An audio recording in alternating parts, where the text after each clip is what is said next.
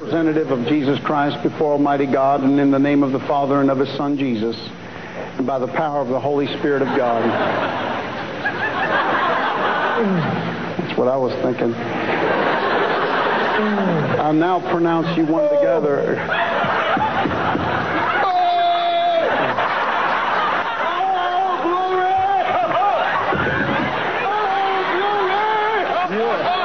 Wait, I didn't say it yet, Brian.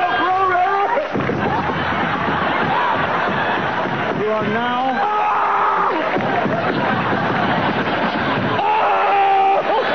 husband and wife.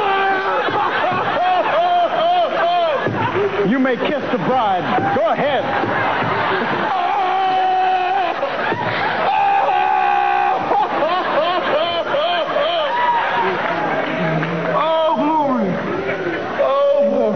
Okay, go ahead. Oh. You're all right. Oh.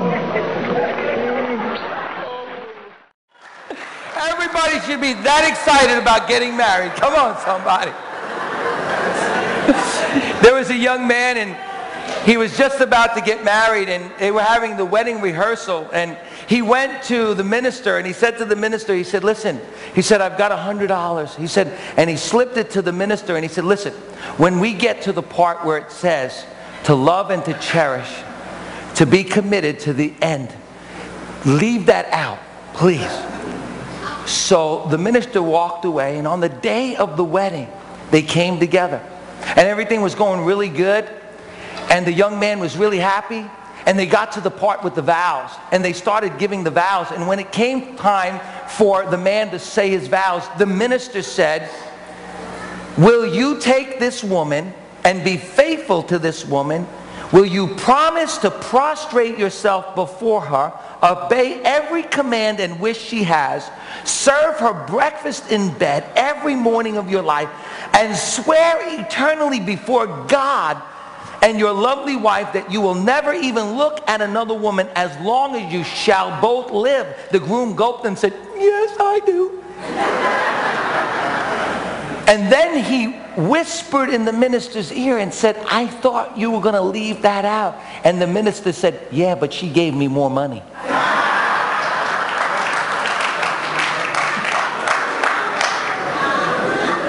There was a couple, and they were 60 years old, and they were celebrating their anniversary, and they went to do their marriage renewal vows. And as they were on the platform, all of a sudden a genie appeared out of nowhere. And so all of a sudden the genie asked the wife and the husband, listen, you've been faithful to each other for so long. I want to give you something. Just you tell me whatever you want and I'll give it to you. Well, the woman said, well, you know, I'd really like to go on a cruise and travel around the world. Poof! The woman was on a cruise traveling around the world. The genie said to the man, what would you like? And the man said, I'd like a wife that was 30 years younger. The genie said, no problem, poof. And he made the man 90 years old.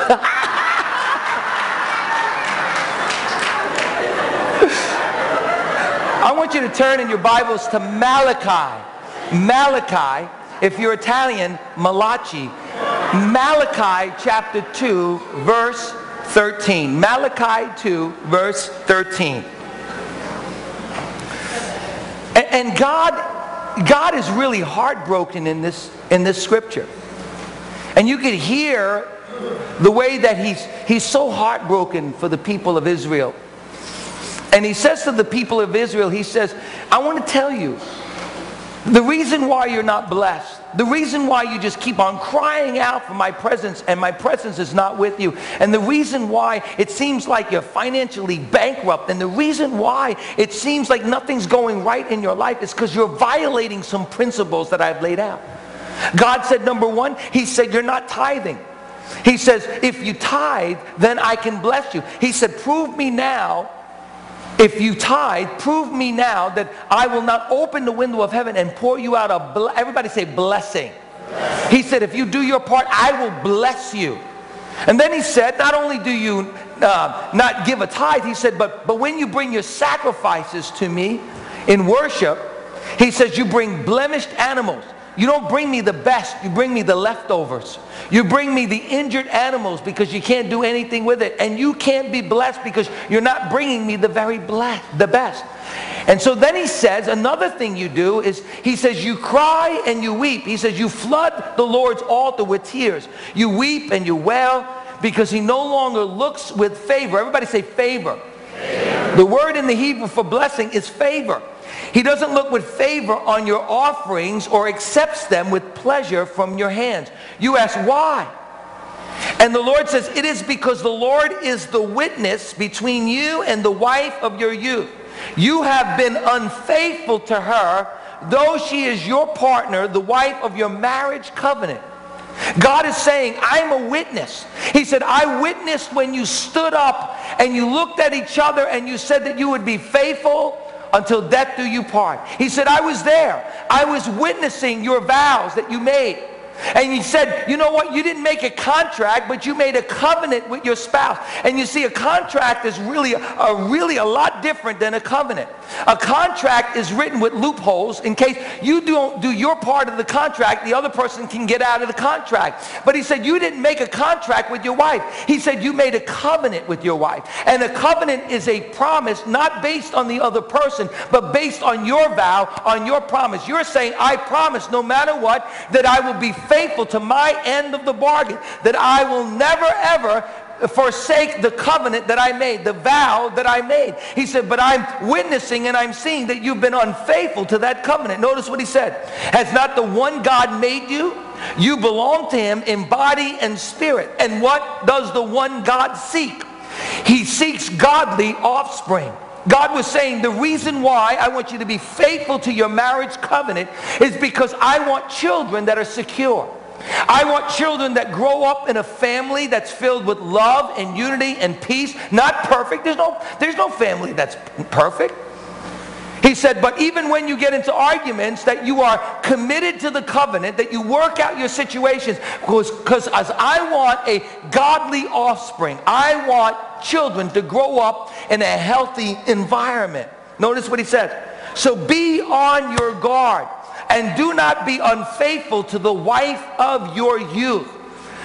The man who hates and divorces his wife, says the Lord, the God of Israel, does violence to the one he should protect, says the Lord Almighty. So guard yourself and do not be unfaithful. Wow. God says that when you divorce your wife, when you divorce your husband, you're hating that person and you're doing violence to that person. That's what happens in divorce. It's a very violent thing in the spiritual realm. It's a very violent thing emotionally. And a lot of times it's even a violent thing physically. And God says the ramifications of divorce is so difficult. The symptoms that the children have to walk around with, the strongholds in their life are so great that he said it's not worth it. Now last week we talked about the blessing. We talked about the power of the blessing in our life. And we released the blessing. Remember last week we said we were going to reverse the curse and we were going to bless our children, that we were going to release. And I was so blessed as I got phone calls this week from people who said, Pastor Steve, thank you for blessing me. Thank you for releasing that blessing. One young lady came into my office and she said, Pastor Steve, I've been waiting for my parents to bless me and they haven't. But when you got up and said, as the pastor of the church, as the spiritual parent of the church, I bless you. She said, man, I received that blessing. She says, I was so hungry for a blessing. And people are hungry for a blessing. And our children are hungry for us to bless them. And so last week we talked about how to reverse the curse and really release a blessing into our children's life. And we talked about appropriate touch, that we are to lay our hands appropriately on our children and bless them. We talked about the power of the word and how important it is to speak life over our children. As the Bible says, there's power in the tongue to bring what? Life or death. And when we speak life over our children, it energizes them and it blesses them. And then we talked about that we need to see our children as highly valued and that God has created them and that they're not a mistake and that God wants them to prosper and be in good health and that we can picture a great future for them. And we can paint that picture as we prophesy, as we speak over our children's life so that we can show them that we're eternally committed to them. And that's the last thing. The way that we bless our children is we stay in it. We stay on the team. We don't run away from the team, but we stay on the team, and we bless our children because they know that we're committed to them. They know that we're committed to our marriage, our family, we're committed to our children, and it invokes upon their lives a blessing. But today, we're going to reverse the curse of broken families. We are going to release a blessing. Last service was so powerful. We are going to release a blessing on your life. Whether you're single or married, whether you've been divorced or not, I want you to know today God is going to release a blessing in your life. Now I want you to turn with me, if you would, to Psalms 128. Psalms 128. And here's what the Bible says. It says, "Blessed are all who fear the Lord, who walk in his ways. You will eat the fruit of your labor. Blessing and prosperity will be yours. Your sons and daughters will be olive shoots around your table." I love that. Your sons and daughters will be olive shoots around your table. Thus is the man blessed who fears the Lord. May the Lord bless you from Zion all the days of your life. And may you see prosperity in Jerusalem. And may you live to see your children's children. Praise be upon Israel. Wow, that's powerful.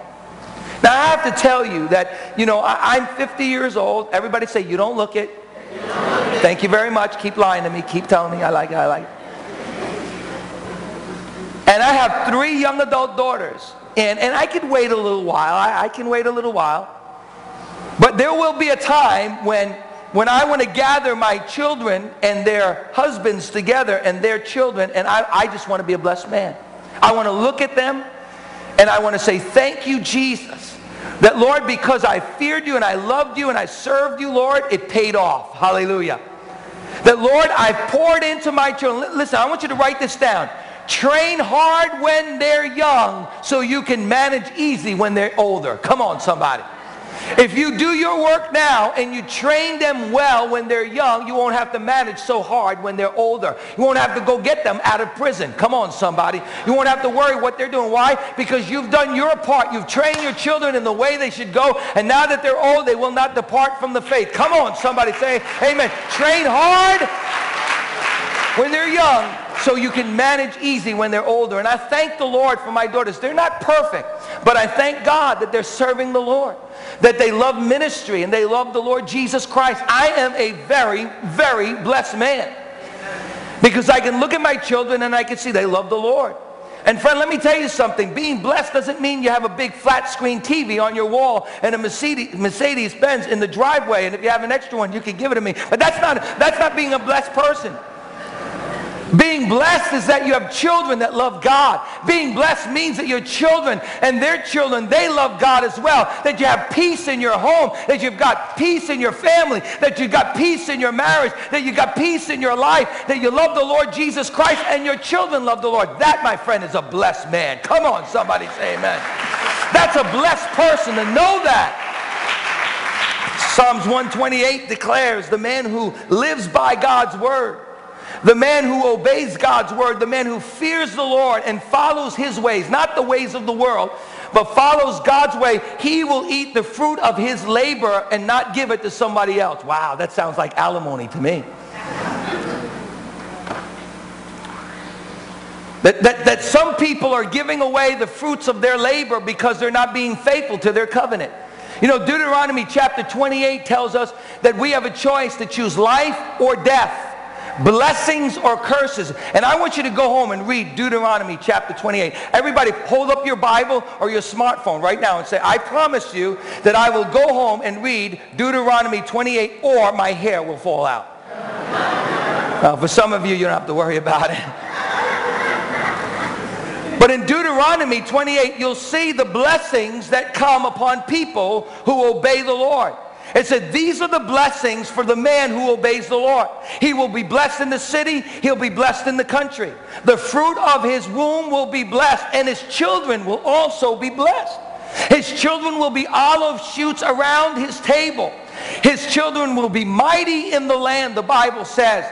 His children will be strong. They will be secure. They will be lovers of God and lovers of their family. Notice what the Bible says in Psalms 112. Praise the Lord. Blessed or favored is the man that fears the Lord, that delights greatly in obeying Him, that delights greatly in His commands. His seed will be mighty in the land. He's talking about your children. He says, when you fear the Lord and you bless God and you love God and you follow His commandments, your children will be mighty in the land. The generation of the upright shall be blessed or favored. Wealth and riches shall be in your house. There it is. Wealth and riches. Not big flat screen TVs, but children who love the Lord. That's your wealth, friends. Your children are your wealth. Come on, somebody say, my children are my wealth. And His righteousness will endure forever. You see, the family has always been the framework of society. Someone once said that the homemaker has the ultimate career. All other careers exist to reinforce the homemaker. Come on, somebody. The homemaker is the greatest thing that we can do. Our greatest job is to build our homes. Come on, somebody. And the Bible says, unless the Lord builds the house, the laborers labor in vain. And our first priority is to build our home. We go to work, and that's wonderful. And if you have a wife that stays home and she's a homemaker, let me tell you something. You need to hug your wife and say, I bless you and I thank God for you. And I go out to make some money, but here's where we're really making a home. Come on, somebody. Say amen. Glory to God. In fact, Paul writes in Ephesians 3:14, for this reason I bow my knee to the Father, from whom every family in heaven and on earth derives its name. The family is the bedrock of society. Someone once said, so much of what is best in us is bound up in our love for our family, or of our family, that it remains the measure of our stability because it measures our sense of loyalty. All other pacts of love or fear derived from it are modeled upon it. The family is the fabric that weaves together our communities. Winston Churchill said that the family is the unit by which we can see all important things in life. So the family is a microcosm of the entire structure of the world.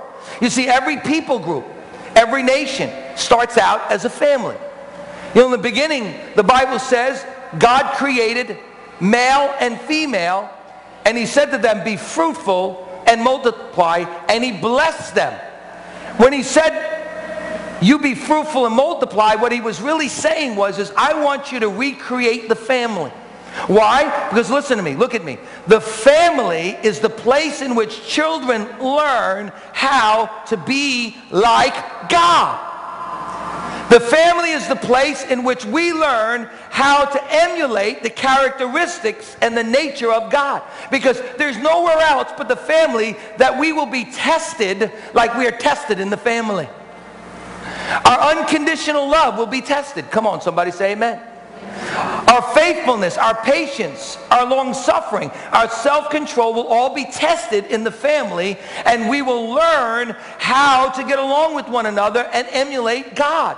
We'll learn how to enjoy being with people. We'll learn how to enjoy being faithful and patient and kind. We'll learn how to work through our differences in the family and still live together in unconditional love. You see, the family is a laboratory for learning how to be like God. Notice I didn't say laboratory, I said laboratory. It is a laboratory by which we learn how to communicate in the right way with our loved ones. It's the place in which we learn how to be like God. And it's in the family that we as children learn how to operate in a secure environment with a healthy self-image. And the truth is, when that's taken away from a child grows up with strongholds in their life. John Trent, he wrote the book, Reversing the Curse, or the Cycle of Divorce. He writes in his book, he said that we need to recognize that children need to grow up in a secure environment.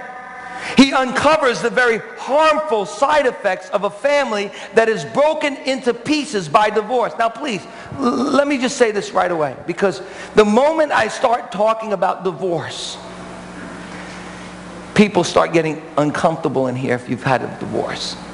And let me just say from the bottom of my heart, this pastor is not throwing stones at you. This pastor loves you and he cares about you. And no matter what happened in the past, you can move forward in God's grace today. And let me just tell you, I'm not here to make you feel bad, but a good pastor has to tell the truth. Come on, somebody. Because I believe in this room, God is going to rescue a marriage today. I believe that somebody's going to change their mind today, and a family is going to be blessed and saved by this message. And I believe that today in this room, whether you're divorced or you're married, that God is going to release a blessing on your life, because you're going to fall in line with what God's word says. You're going to become obedient. You're going to choose life instead of death. And as a result of that, God is going to begin to bless your life. But I need to tell you that there are some symptoms or strongholds that a child grows up with when they grow up in a divorced home. You see, John Trent gives us several results that broken families have on children. Number one, listen to me. Children of broken families are much more likely to also have failed marriages. In fact, a number of surveys and studies have discovered that adult children of divorce are far more likely to get divorced themselves than adults that have grown up in a home where there was no divorce. So let me just say again real quick, and I'm going to be honest with you because I really love you. If you're thinking about getting a divorce, you're in this room right now. Maybe you never came from a divorced family, but you're thinking about getting a divorce. Well, guess what? One day you're going to stand before God, and God's going to ask you, why did you begin the cycle of a curse in your family? You see, the Bible says the sins of the parents are visited upon the children to the third generation. And the truth is, you might be here right now and you're thinking, well, maybe I'm going to get a divorce. Well, let me tell you from the bottom of my heart that you may be beginning the cycle of that curse in your family. And so John Trent, he tells us, number two, that children are twice as likely to drop out of high school. The children of divorced families are twice as likely to become teen parents and or unmarried parents. Children of divorce are far more likely to become dependent on welfare as adults. John Trent once also wrote, the picture is clear that children and adults whose parents divorce really are living under a curse. And the curse spreads from one generation to another generation until, listen to me, until someone manages to break the cycle. Until someone manages to break the cycle. That's what we're going to do today. We're going to break the cycle. No matter where you've been, no matter what you've done, if you're in Christ, listen to me, Christ has broken the cycle of sin in your life. Listen to me. The Bible says Christ has become a curse for us so that we might receive the blessing from God. Come on, somebody. So if you're in Christ today, there is no condemnation for those that are in Christ Jesus. No matter what you've done in the past, if it's under the blood, leave it under the blood. There's no condemnation for you today. There's no throwing stones at you. By the grace of God, there go I. But I'm here to tell you today, somebody's going to reverse the cycle. Come on, somebody. Somebody's going to reverse the curse and set into motion the blessings of God on their family, on their children, and their children, and their children as well. Come on, somebody, say amen. So what does a curse mean? Well, a curse is a stronghold. And what is a stronghold? Paul the Apostle said, we wage war not with physical weapons, but the weapons that we wage war with are not carnal, but they're mighty to the pulling down, listen to me, of strongholds. And what is a stronghold? A stronghold is a thought that becomes a way of thinking, that becomes a way of living. And unfortunately, children of divorce, they have to deal with strongholds in their life. There are things that happen to children that come from parents that got divorced that they have to wrestle with in their life. Now if you've been divorced, you can work on that. You can work with your children. You can help them through all of this. But I want to make you aware of the things that happen in children's lives. Number one, statistics will show us that children of divorce suffer more from depression, anxiety, low self-esteem, feelings of rejection, drug and alcohol abuse, delinquency, poor interpersonal relationships, criminal activity. 65% of children that come from divorce never build a great, positive, close relationship with their fathers. 38% of those who come from divorce never build a positive relationship with their mothers. And if both of those people who are now adults come from divorced families, statistics say that number of failed marriages for people that have already come from a broken family as children, if they're both coming from a divorced family, that statistic goes up to 189% higher. And so we can see the effects that divorce have on their children. You might say, but why? Why do you call it a curse? Because children of divorce also struggle with isolation. They learn how to isolate themselves because they don't want to be hurt any longer, because divorce has hurt them so bad. They usually have to keep unhealthy secrets because they're embarrassed. Why did my parents get divorced? Well, was it because my dad beat my mom? Was it because my dad cheated on my mom? Maybe there was incest, maybe there was financial collapse, whatever it is, and they're embarrassed, so they have to keep these unhealthy secrets. They have this false sense of guilt. Well, if I would have done better in school, maybe my dad would have stuck around. If I wasn't such a problem child, maybe my mom wouldn't have ran out on the house. And they start to internalize all this stuff and believe that they're the very reason why their parents got divorced. They don't know how to make good choices in life so often because they learned how to make bad choices from their parents. There's broken commitments in their life because they've learned that when the tough things happen in our life, instead of getting going, we run from the situation. And so there are broken commitments in their life. There's a great fear of getting married. Why would I want to get married?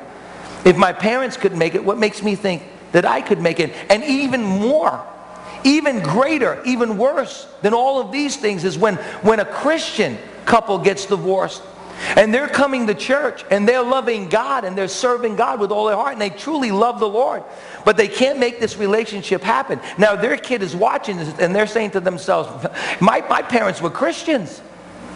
They said they love God and they got divorced. What makes me think that I'm going to have a chance in having a healthy and good long relationship with someone? And then smoldering anger, the stronghold of smoldering anger, because they've never dealt with the hurt and the pain of it, because their parents never wanted to talk about the pain of it all. And so now they've got all this repressed anger on the inside, smoldering anger, and now it spills over into their relationship with their fiance or their husband or their wife. But you see, this morning I'm convinced that we can begin to reverse the cycle of broken families in this church. And I'm going to tell you how. Number one, write this down. If you want to reverse the curse and you want to release a blessing to your family, then the first thing you need to do is you need to forgive or be forgiven. You need to forgive or be forgiven.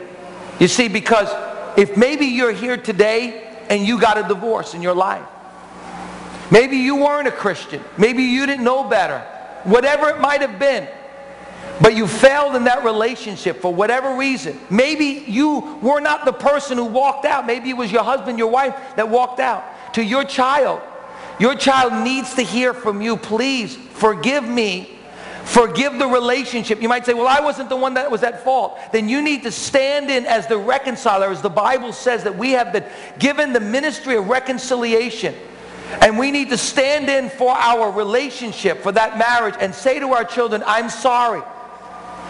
Please forgive me for getting a divorce. I failed. We failed. Whatever failed. But please forgive me. When you say that with your mouth, you are producing life. Why? Because you are right now beginning the healing process in your child's life. Because what? You're wanting to see the truth, speak the truth, repent of the things that you've done, and you open their heart so that they can talk about it. You open their heart so that they can forgive you and receive forgiveness in their life for having bitterness. Maybe you don't even know it, but it's there in their heart.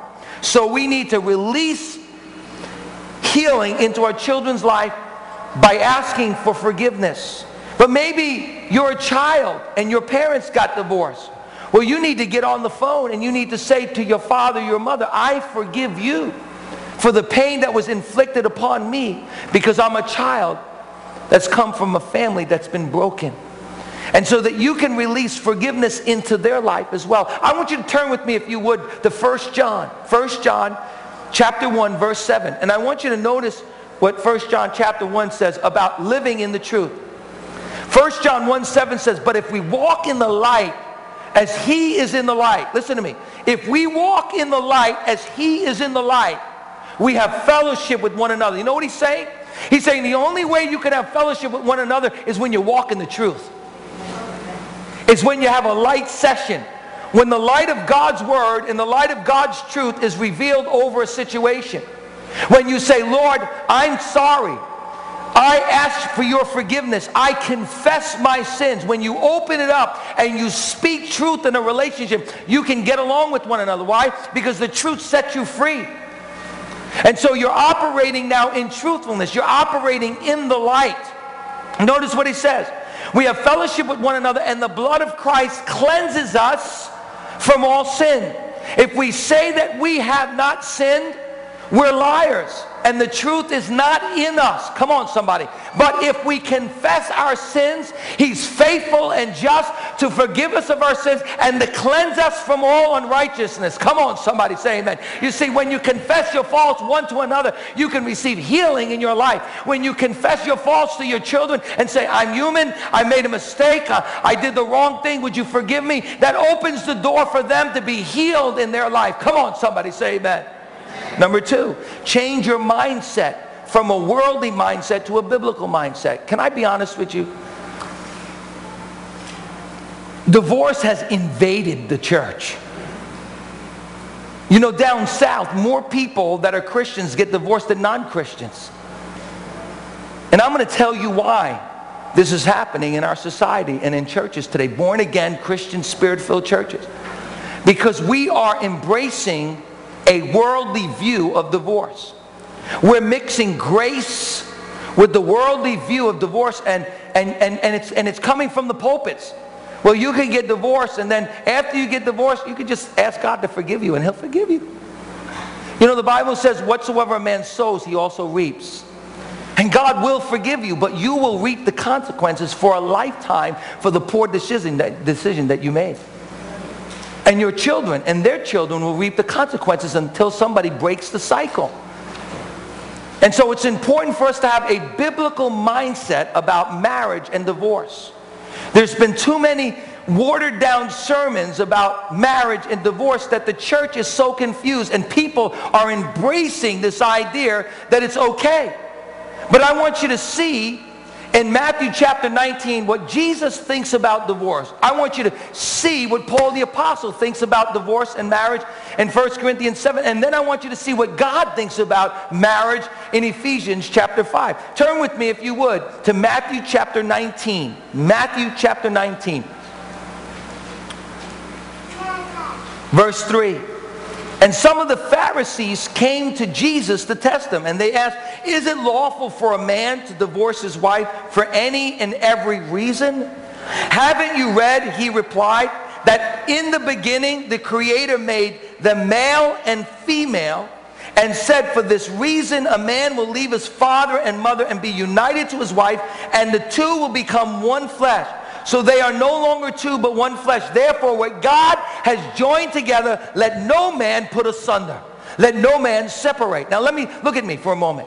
I want to tell you, there is an incredible assault on our society, an incredible assault on our nation when it comes to marriage and families.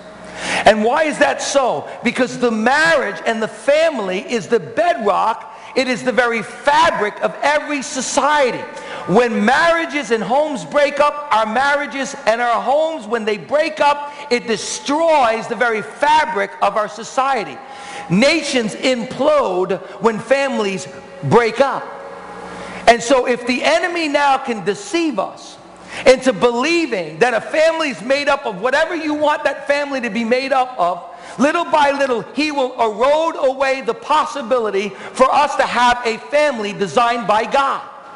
See, God in the beginning created male and female, and he said to the male and female, recreate family units so that society can be strong. But today we want to redefine the definition of a family. 2 men can be a family. 2 women can be a family. But see, little by little, we're going to erode away. You might say, well, it looks good right now. It looks like we're not narrow-minded. It looks like we're not bigoted. It looks like we're tolerant of all people. But friends, as you embrace this tolerance for the redefinition of marriage, as you embrace this tolerance to the redefinition of the family starts to be disjointed, and it starts to erode away and away and away and away until a society is destroyed. Rome was not destroyed from without, it was destroyed from within. And let me tell you, one of the greatest reasons why Rome was destroyed was because of homosexuality. One of the greatest reasons Rome was destroyed was because there was a redefinition of God's design of the family. Jesus said it in the beginning. God created male and female. And he said, male shall leave his father and mother and cleave to his wife, and the 2 shall become one flesh. And what God has joined together, let no man put asunder. So they said, why then, they asked, did Moses command that a man give his wife a certificate of divorce and send her away? Well, you see, back in that time, in Moses' time, it was so bad. Families were so bad that a husband could actually beat his wife for burning the pork chop. Well, they couldn't have pork chop. They were Jewish.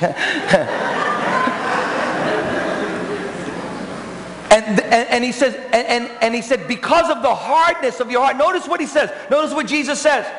Moses permitted you to divorce your wives because your heart was hard.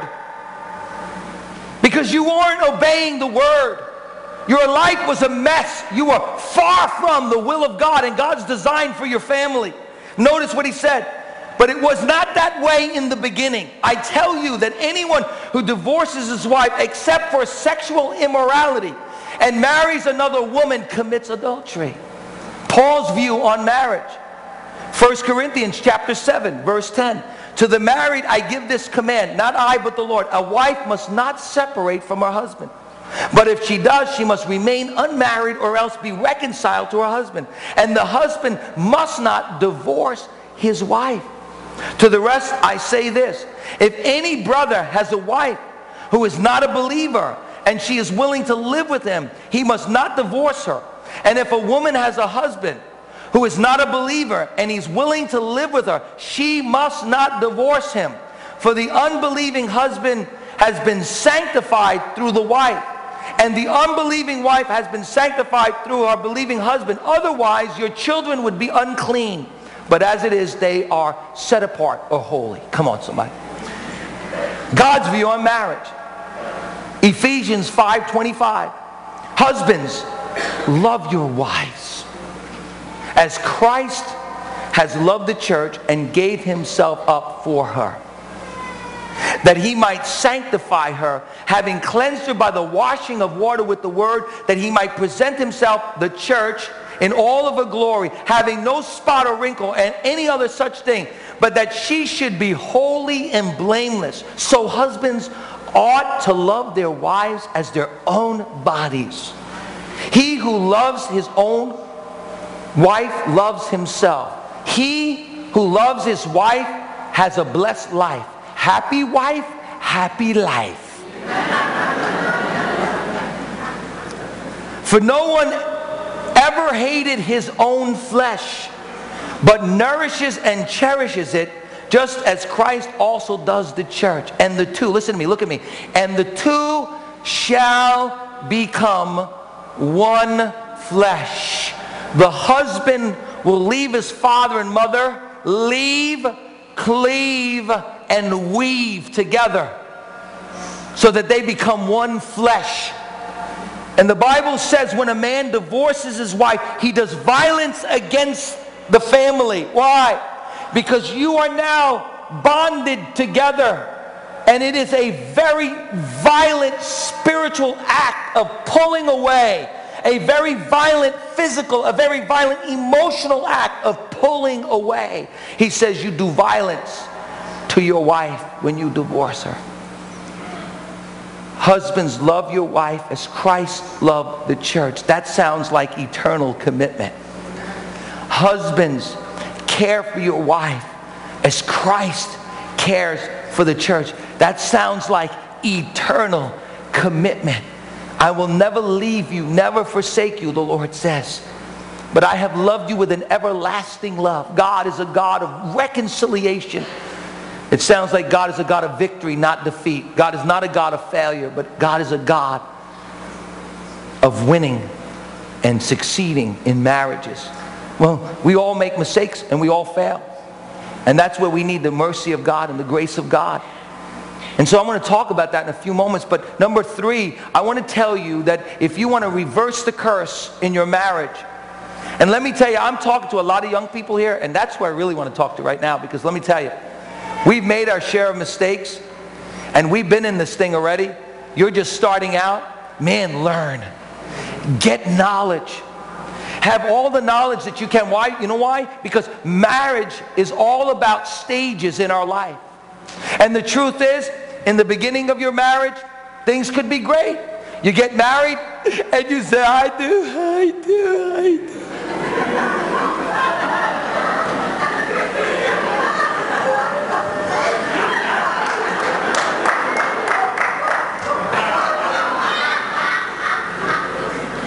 And then the first stage comes.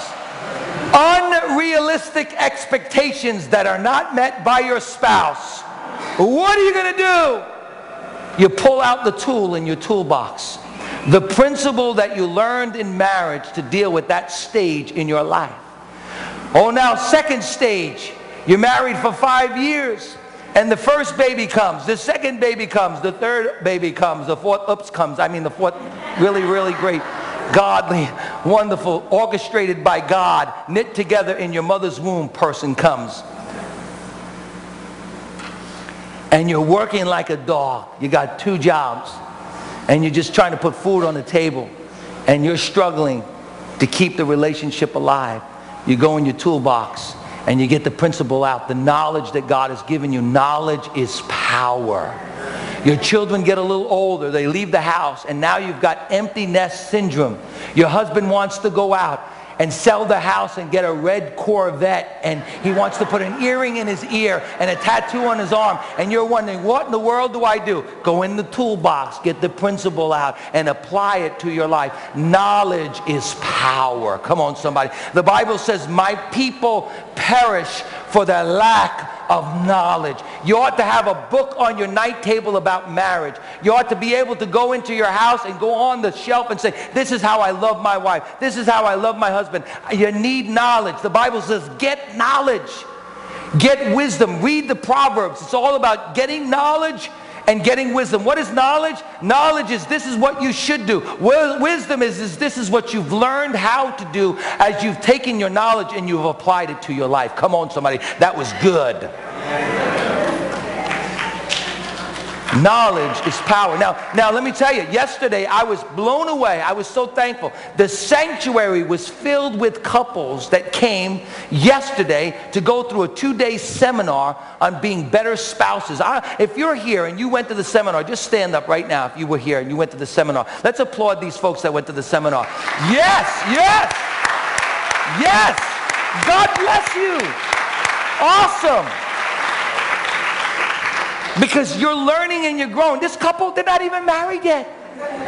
And they went to a married couples seminar. I like that. Give them a big hand. It's awesome.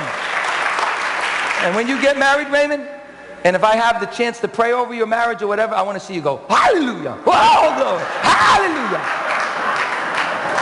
I want to see some excitement there, my brother. Number 4, make a choice to break the cycle of divorce. You see, curses can follow a person or a race or a nation or a generation unless there is a supernatural breakthrough which breaks the curse of divorce. Deuteronomy 30:15 says, see, I have set before you today life and good, death and evil. I have set before you life and death, blessing, listen to me, and cursing. Therefore choose life, that both you and your descendants may live. Let me tell you something, it's your choice. God's saying to you today, are you going to choose life? And when you choose to obey God, you choose life.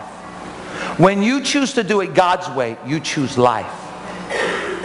When you choose to learn and grow and apply the principles of forgiveness and communication and one flesh and covenant, you choose life. And when you choose life, you're choosing to bless not only yourself, but the generation that is to come. And number 5, let me say as the worship team comes, number 5, live in God's grace. You want to reverse the curse and release a blessing in your life, over your family, over your marriage? Listen to me. Live in God's grace. Now I know grace is there so that God would forgive us when we fail. But listen to me. All too often we use grace in our failure and not grace to succeed and win. Listen to me. We apply grace to our failure, but we never apply grace to our successes. And friend, it's all by grace. We are who we are because of the grace of God. We are who we are because grace is power in our life. It's not just forgiveness, but it's power. And I know some of you in this room, look at me, listen to me right now. You live in a situation that's so hard. I know some of you, you just can't wait till Tuesday morning to get on the phone and call me up and say, but you don't understand my situation, Pastor Steve. I know some of you, you're dying to write me a letter and say, Pastor Steve, you don't understand my husband. You don't understand my wife. You don't understand what I've been through in my life, what I'm still going through in my life. Living in my home is like a living hell, Pastor Steve. I don't understand what you're going through, but I understand this one thing. That God's grace is sufficient. And with man it is impossible to do that which only God can do. But with God all things are possible. Come on somebody, I say, God all things are possible. Live in the grace. What's grace? Grace is God's favor. Grace is God's power. Grace is God's courage. Grace is God's love flowing through you. Grace is God's forgiveness flowing through you. Grace is God's spirit flowing through you. Grace is God's fruit flowing through you. Grace is God's faithfulness flowing through you. God's grace working in your life, flowing through you, touching other people. You say, Pastor Steve, but you don't understand. You don't understand my position. You don't understand my situation. And God says, my grace is sufficient. Let me be honest with you. For some of you, you say, Pastor Steve, my marriage is like a thorn in my flesh. And some of you, you've been saying, man, if I could just get that thorn out of my life, then I'll be happy in my life. If I could just remove the thorn, that person out of my life, then everything will be better. And I'm not going to ask you to raise your hand, but some of you in this room, you've been praying, God, just take that thorn out of my life. And just like Paul the Apostle, he went to the Lord in 2 Corinthians chapter 12. And he said, God, he said, take this thorn out of my life. He said, a messenger of Satan has come to buffet me. Now don't call your spouse a messenger of Satan. And he said, God, I can't take it any longer. He said, take this thorn out of my life. And he said, I prayed 3 times to be released from this painful situation. I prayed 3 times, Lord, let me out of this situation. And the Lord looked down and said, Paul, no. He said, I'm going to leave you in that situation. But I promise you this one thing, my grace is sufficient.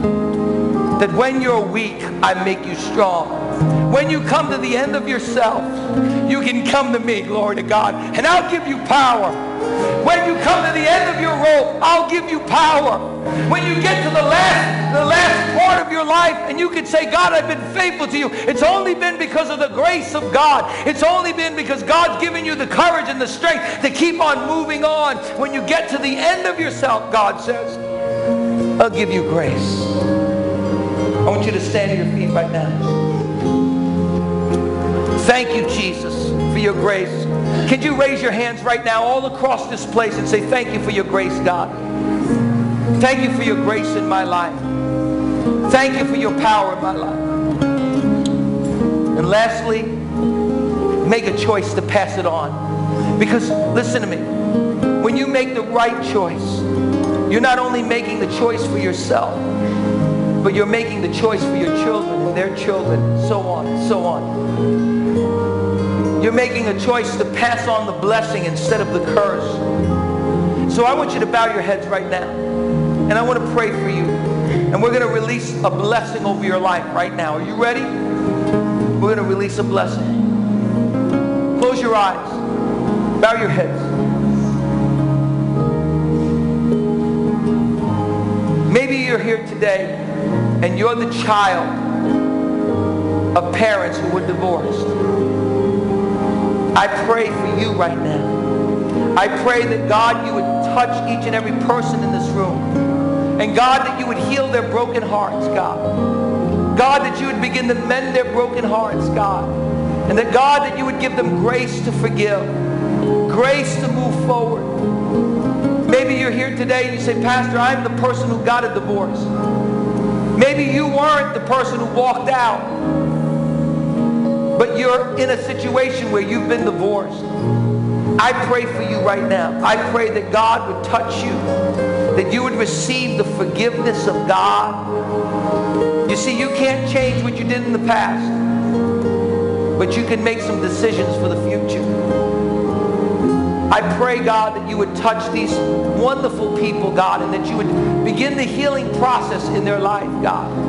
Lord, if they were wounded by someone, I pray that they would forgive the person that wounded them and hurt them. Because, God, bitterness is the poison that we drink while we wait for the other person to die.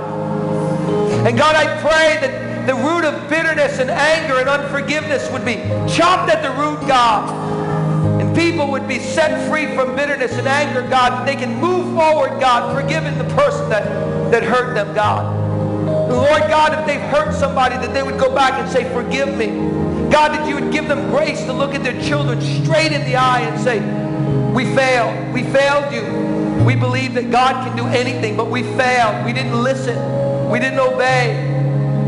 And we ask for your forgiveness today. Maybe you're here today and you say, Pastor,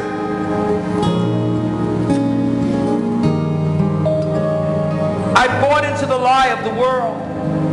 And I've been toying with divorce. I've been thinking that's my only solution. And I want out of the relationship. But after you spoke today, I know it's not the right thing, and I need God's grace to stay with it. I need God's grace to help me to get the counsel I need. I need God's grace to help me to get the education I need. And maybe you're here today and you're by yourself. Your husband is not serving the Lord. Your wife is not serving the Lord. I want you to look at me for a moment. In the first service, listen to me, in the first service, it was so powerful. We called everybody forward, and Jim Bennett walked forward and came right here with his beautiful wife. Jim Bennett is a man, he's an elderly man in his 70s who was away from the Lord for many years, and his wife would come to the church. Her name was Gwen Bennett, and she would come to this altar and say, I'm standing on your word, God. I'm standing on your word. God, you're going to save my husband, God. Lord, you're going to do it. And I'll never forget the Sunday morning when the pastor gave the message. I was a young man back then. I wasn't the pastor. And Jim Bennett got out of his seat, and he walked down this aisle right here, and he stood right here, and he gave his life to Jesus. Well, Jim Bennett has been an elder in the church for over 25 years. He's serving God, loving God with all of his heart.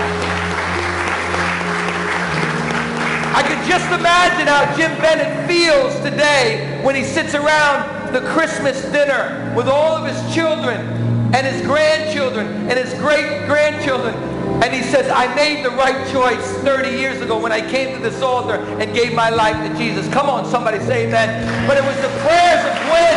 It was the prayers of this woman who would not give up. Say, God, give me grace, Lord. And believe that, God, you're going to do something great in my husband's life. But more than all of that, how many of you in this room, you want to pass on the blessing? How many of you want to break the curse and pass on the blessing? Come on, let me see your hands. You want to break the curse and pass on the blessing to your children. Well, today we're going to break the curse. So here's what we're going to do right now, quickly. If you're a married couple, I want you to get out of your seat, grab your spouse. I saw my honey here somewhere. Irene, would you tell my honey, because she sometimes can't hear. Tell her, come on up here, honey. This is my sweetie right here. The best part of my life. My sweetie right here. My sweetie. Man, am I going to get in trouble for this one? I want all the couples to come and join my wife and I right now. Come on. If you have couples, I want you to come. Come on. Come on.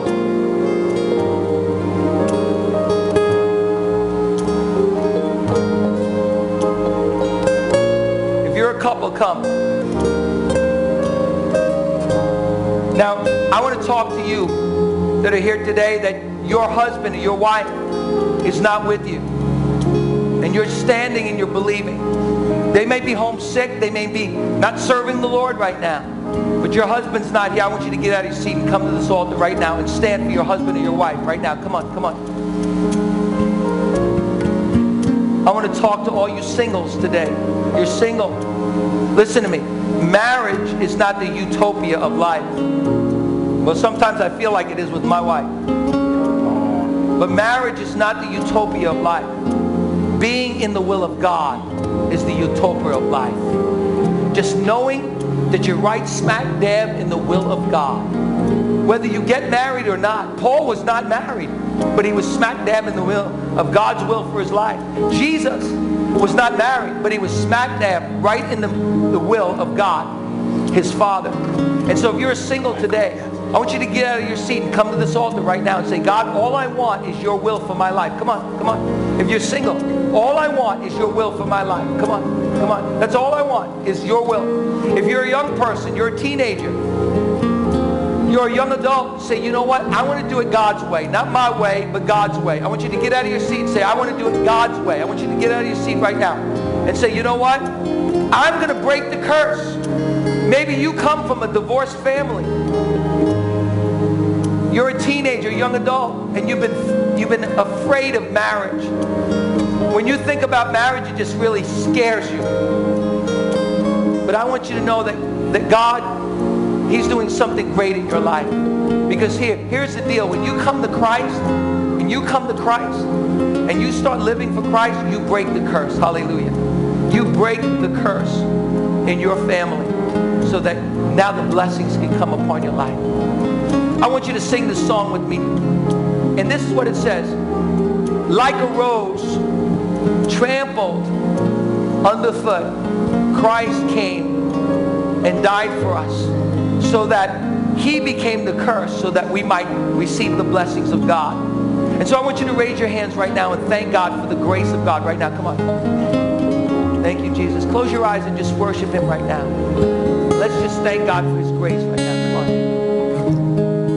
Sing this with me. Crucified,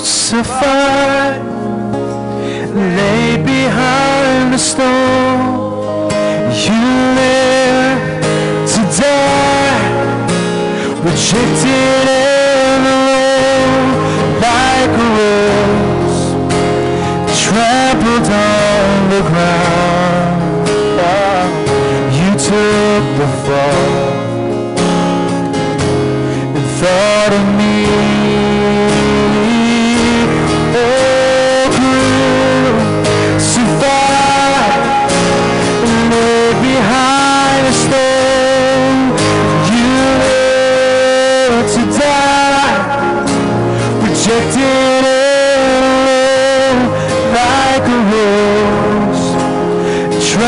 On the ground,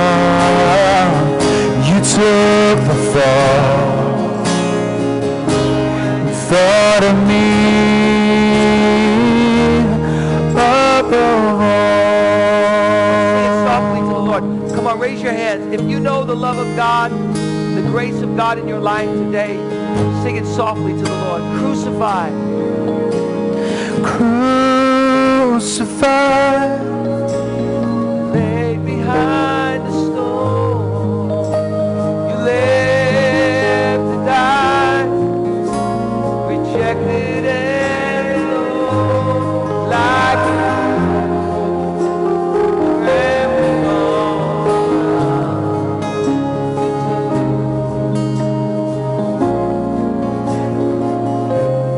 thought of me above all. Come on, raise your hands and worship Him. You're so good, Lord Jesus. You're so good, Lord Jesus. You're so good, Lord Jesus. Lord, we love you, Jesus. You're so good to us, Lord God. Lord, we love you so much, Lord Jesus. Thank you, Lord. Thank you, God. Thank you, God.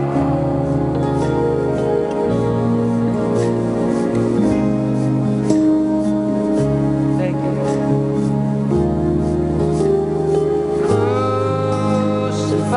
Crucified, Laid behind the stone, you lived to die, rejected and alone, like a rose trampled on the ground.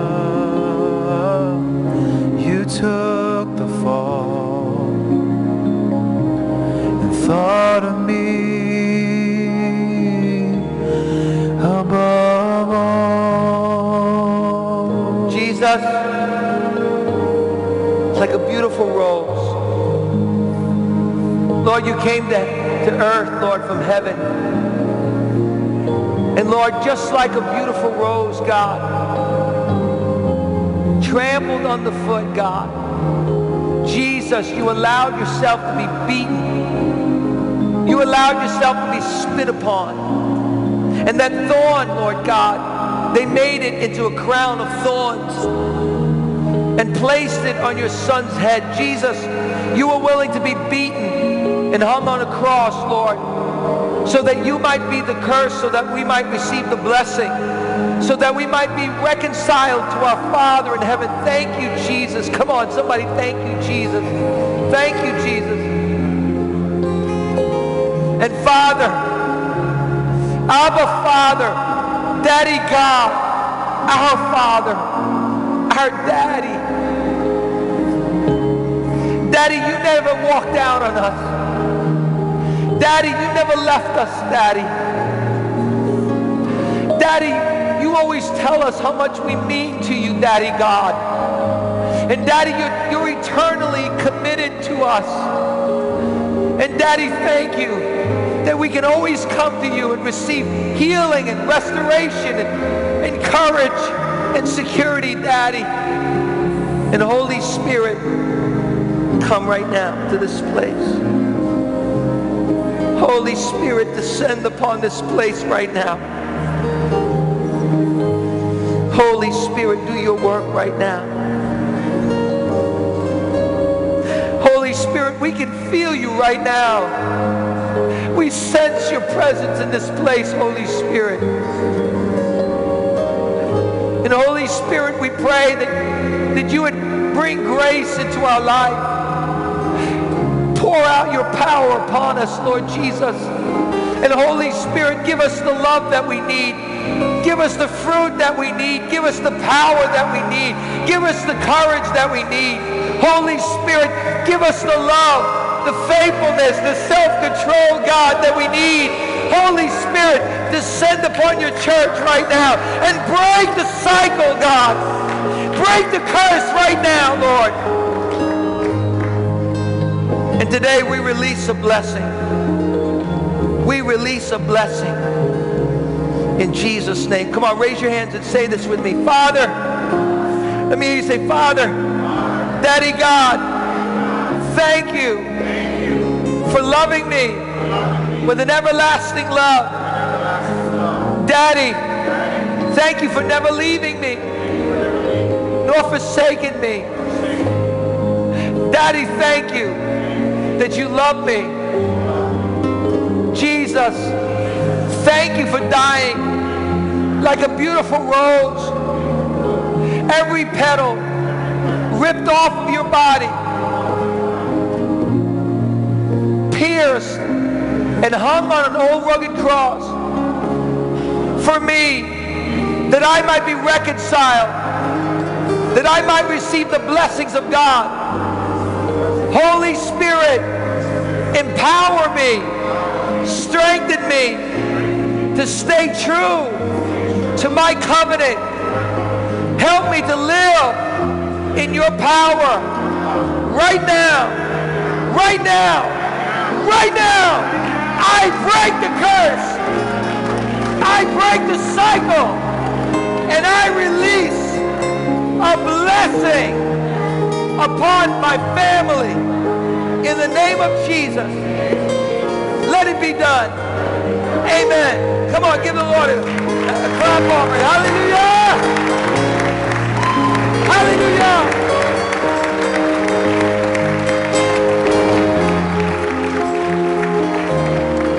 Now, if you're married, I want you to take a moment as everybody begins to leave. Take a moment to be with your spouse and whisper in their ear. And whatever you want to say, bless them. Put your arm around them and affirm them and speak life over your marriage. And bless your marriage and release the anointing of God on your marriage. Lord, we thank you for today, God. We thank you, Lord God, for what was broken in the spiritual realm and what will be released, Lord. In the name of Jesus, I pray. And everyone said, God bless you. Have a wonderful day. We love you. Have a wonderful day in Jesus. God bless you.